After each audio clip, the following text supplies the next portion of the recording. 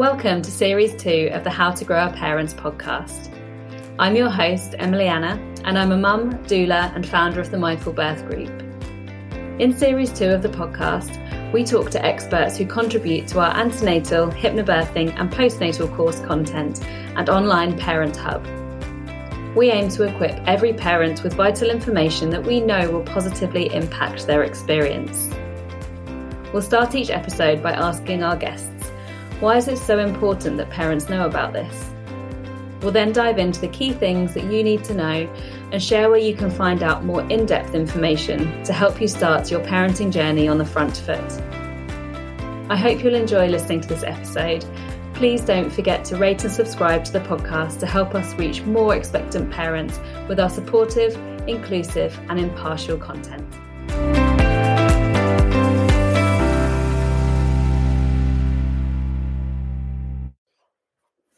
Today I'm talking to Mel Pinet from Wrap a Hug. Thank you so much for joining me today, Mel. How are you? Thank you for having me. I'm okay. I'm very, very pregnant, but I'm very excited to be talking to you. Oh, I'm so glad that we could make it today. Little ones, just waiting a little bit longer. So could you tell us a bit about yourself and Wrap a Hug as well? So I am a baby wearing consultant. That is my job title. I run a sling library called Wrap a Hug Sling Library East London, and I'm based in East London. And basically I run consultations all day. I see people all day, supporting them on the baby wearing journey, as well as running lots of other things to support local parents.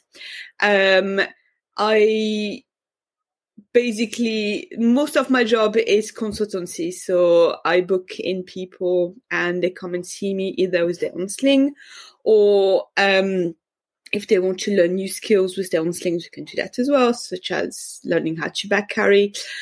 But most people come with absolutely no idea about slings, and we just pretty much start from scratch. So they tell me what their needs are, how old are their babies, what they're looking for, and then I guide them from there. So there's different types of consultation lengths.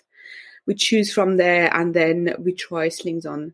I've got a massive library. I've got about 450 slings, which I store somehow in my 2-bed flat. Most of the slings are on hire, so I don't see them very much. But, and I just help them with everything. So it could be a premature baby. It could be twins. It could be carrying a 3-year-old. It can be absolutely anything. And I'm there to give them advice, to guide them, and they can hire slings from me when they come over and they can use them for as long as they want. So basically that's the idea. It's such an incredible service because, I mean, just the fact that you have 450 slings, that there's that many variations. And I guess that's not just colours, is it? It's literally the different variations. Yeah. That's a minefield for a new parent. And so tell me, why is it important for parents to know about this? Perhaps in pregnancy or postnatally as well, but you tell me what's important about it. So there are loads of different types of slings out there. There are loads and loads of different brands. So each type of sling will come as various different types of brands, and some are more or less good, in the sense that some may not actually be safe, some may not be suitable depending on the age or the weight of the baby, and every body is different. So when it comes especially to buckle carriers, it's not one size fits all. You've got to try before you buy. And I basically help parents stop making expensive mistakes. So they come and try different brands and see what fit their body better, what fit their baby better, and what functionality work better for them. I think it's important to learn about slings, not just for comfort, but also for safety. So baby wearing carries a risk, just like using anything else, like a bouncer, a car seat. You have to learn the risks, and often people get given slings by their friends and they don't come with safety information. So I'm here to show them how to use their sling safely, to make sure that everything is fine and they understand all of that. But also to make sure that it's comfortable for them and the baby, which is very, very important as well. So what is the benefit of knowing about baby wearing and understanding that it's an option for you? Why would I want to do that as an expectant parent? When they're very small, they're very confused when they come out. It's a very loud and bright world, and the movements are different, the smells are different. So that's why we talk about the fourth trimester. And when we talk about the fourth trimester, it's pretty much trying to recognize that the babies come out very immature and they need to be, all they want is the uterine environment for a little bit longer. So what a sling does, especially a very soft sling like stretchy wraps, they reproduce this environment. So you've got the same movement, the baby can hear the same noises that they were hearing inside, so their ears pressed against the mother's chest. They can smell the same smells because the mother's chest smells like amniotic fluid for a while. They feel nice and tight and warm, and for them it's a very, very calming effect. So we're talking here about kangaroo care. So it's trying to reproduce what was going on inside. So benefit of that obviously is that the baby might cry less, in the sense that all their needs are met. They feel safe and supported. But also it helps the parent see their feeding cues very quickly. So they can tell, oh, okay, my baby needs a feed now. So it helps with responsive parenting, in the sense that we respond to their needs very quickly by being able to see them all the time. And for them, it's the only place they want to be. They want to be held all the time, and that's completely normal. The more you fight it, the harder you make your life. I'm expecting my third baby. I can tell you this is definitely what happens. They are not born tiny adults, so they're just very vulnerable. They just want to be held all the time. And by using a sling, you're making your life easier in that sense. But they also help bonding with the parent and the baby. It helps them with the circadian rhythm for sleep. It helps them for a million different things. And it also helps, so if you are breastfeeding, it helps with production of the hormones that then help with the production of the breastfeeding hormones. And production of milk as well can help with that. It can help with postnatal depression because it helps release oxytocin. It helps with so many things, not just a practical thing for the parent, but for the baby as well. It helped them feel safe. I mean, we could go on forever.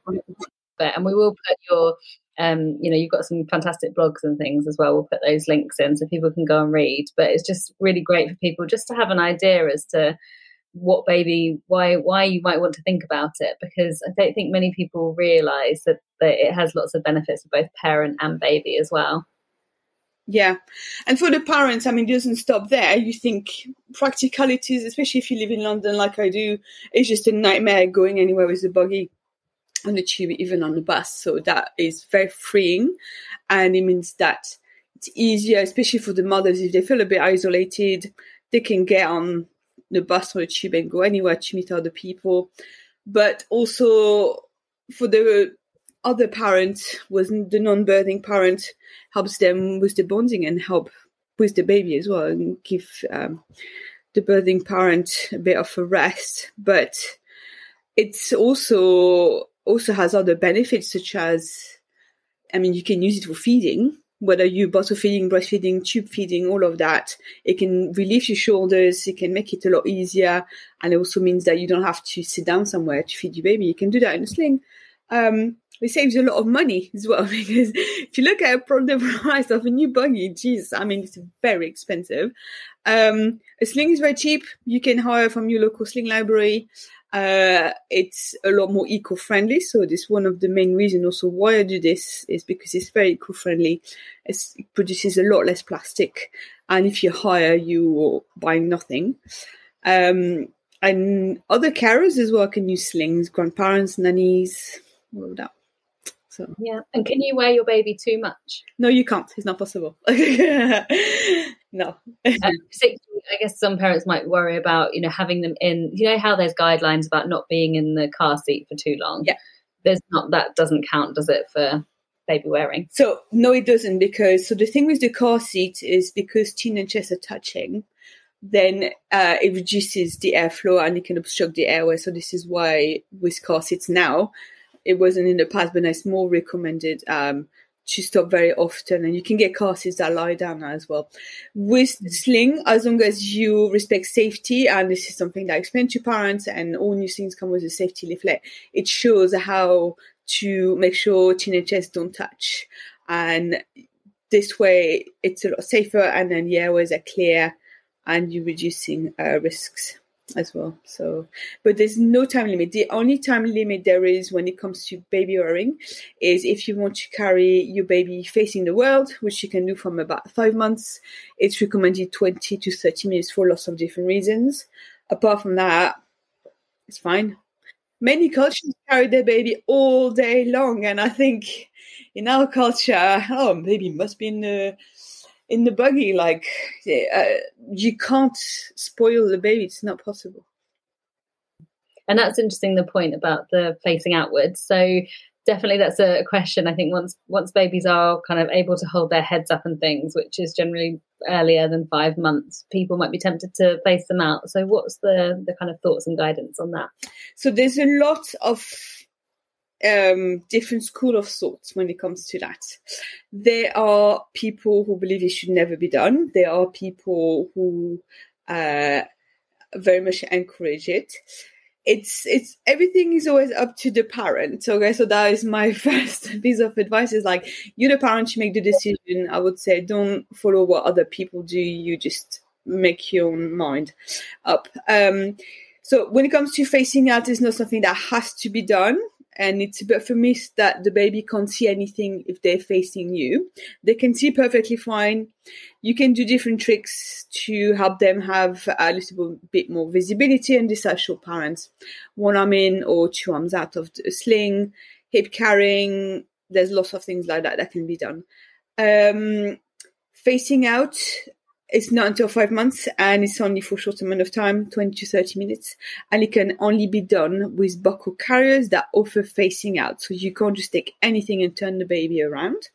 In terms of the positioning, it's not like massively ergonomic. So it's just something to bear in mind. That's why also we just do it for a short amount of times, because the legs hang a bit more and there's a bit of pressure on the back as well. Also for the parents, all the weight shifts forward, so sometimes it's a bit harder. In terms of safety, we don't let baby fall asleep like that, because chin and chest will touch. And babies can become overstimulated very quickly. So again, short amount of time. If they cry, you turn them around. And there's a few other considerations, like the weather. I mean, if it's tipping it down or snowing, you might not, or you want to shield your baby a little bit. So it's up to you whether you want to do it or not, but you need to factor this in before you go off and buy a carrier, because carriers are quite expensive, and if you get one and it doesn't face out, then you can't use it facing out. But there's other options, obviously. Yeah, and this is obviously something you can go through with people, or they can ask experts about that. So I've got what about this as well on my website. So your website is incredible for information, so I'll definitely be adding that. And your consultations are so reasonable as well, and that the pricing of the renting of the wraps, incredible. So what about post cesarean abdominal birth? How soon can someone wear their baby? So this is something that a lot of women are concerned with, and often health practitioners give them false information. You can carry baby as soon as you want. There's no time you have to wait. You don't have to wait for your 6 weeks check or anything like this. It depends on you. And again, baby wearing is personal. You need to listen to your body and see how you feel. What I don't recommend is going for a massive carrier with a massive waist belt, but in all pure honesty, they don't really fit newborns anyway. So what I show the parent is like softer slings, or slings that involve no waist belt or nothing around the lower back. So things like closed caboose or ring sling work quite well, or stretch wrap tied quite high up. Everybody's different. So everybody's got a different experience. What can sometimes happen is that the mothers feel some pressure on the scar area because the weight of the baby is pressing on the deep tummy muscle that have been separated. So to avoid this, I'll show them how to carry what we call off-center, so a little bit to the side, or experiment with different type of tying techniques or different types of slings and see how they feel. It's actually safer to carry your baby in a sling than in arms, especially after C-section, because you might feel really like lightheaded, might have lost a lot of blood. Because if something happens, the baby is safe in the sling. And it's a lot easier on the body as well, because when your baby's born, you do a lot of putting them down, picking them up, changing nappy, going up and down, and all of that puts a lot of pressure on the scar area. So having your baby in a sling can really help that. So yeah, that's really not what a lot of people do.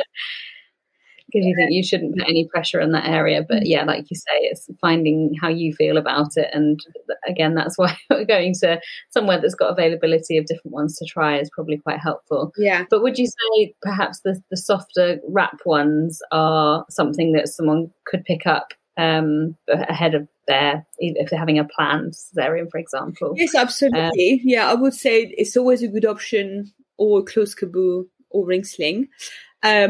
You don't ever wear a carrier on your hips anyway, so you wouldn't wear a waist belt on your scar area, because we never wear waist belts on our hips. It is a waist belt. I mean, the clue is in the name.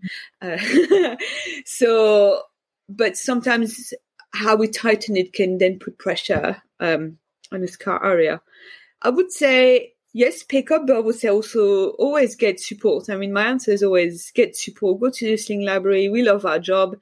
We love helping you. Wherever you live in the country, go and try out before you have your baby, and then see how you feel once your baby is here. Yeah. Mm-hmm. Yeah, no, that's really good advice. And what do you say to people who, once they've got their carrier and they found one that feels comfortable for them, but then their baby just cries and they say, oh, they hate the carrier? How do you support those people? So there's loads of reasons why babies cry in sling. Again, I've got a blog, so if you want to go and read that, and then there's loads of tips on there. It's often nothing to do with the sling in reality, unless the sling is put on very loosely and the baby feels like they're going to fall out. It's always something else. So depending on the age, we have different reactions. When they're newborn, if you need to always respect the hip opening, basically. And if you use quite a bulky carrier, you might have to open the hips open to fit the baby in, which means that it is not suitable. Okay. And that can bother some babies. Some carriers are so structured and bulky that the back is very straight, and that can be uncomfortable for the baby. So I always recommend people go for things that are quite soft and moldable, and respect the natural curvature of the spine, which should be C-shaped curve when they're born. Reasons why babies may cry. So a few of them, if they are breastfed, they can smell the milk and you're not feeding them, and they're like, what on earth are you doing? Same thing as me putting chocolate under, saying, no, you're not having it. So to go around as to feed baby before or feed baby in a sling. It could be the parents are very anxious, and this I see a lot, and it's normal.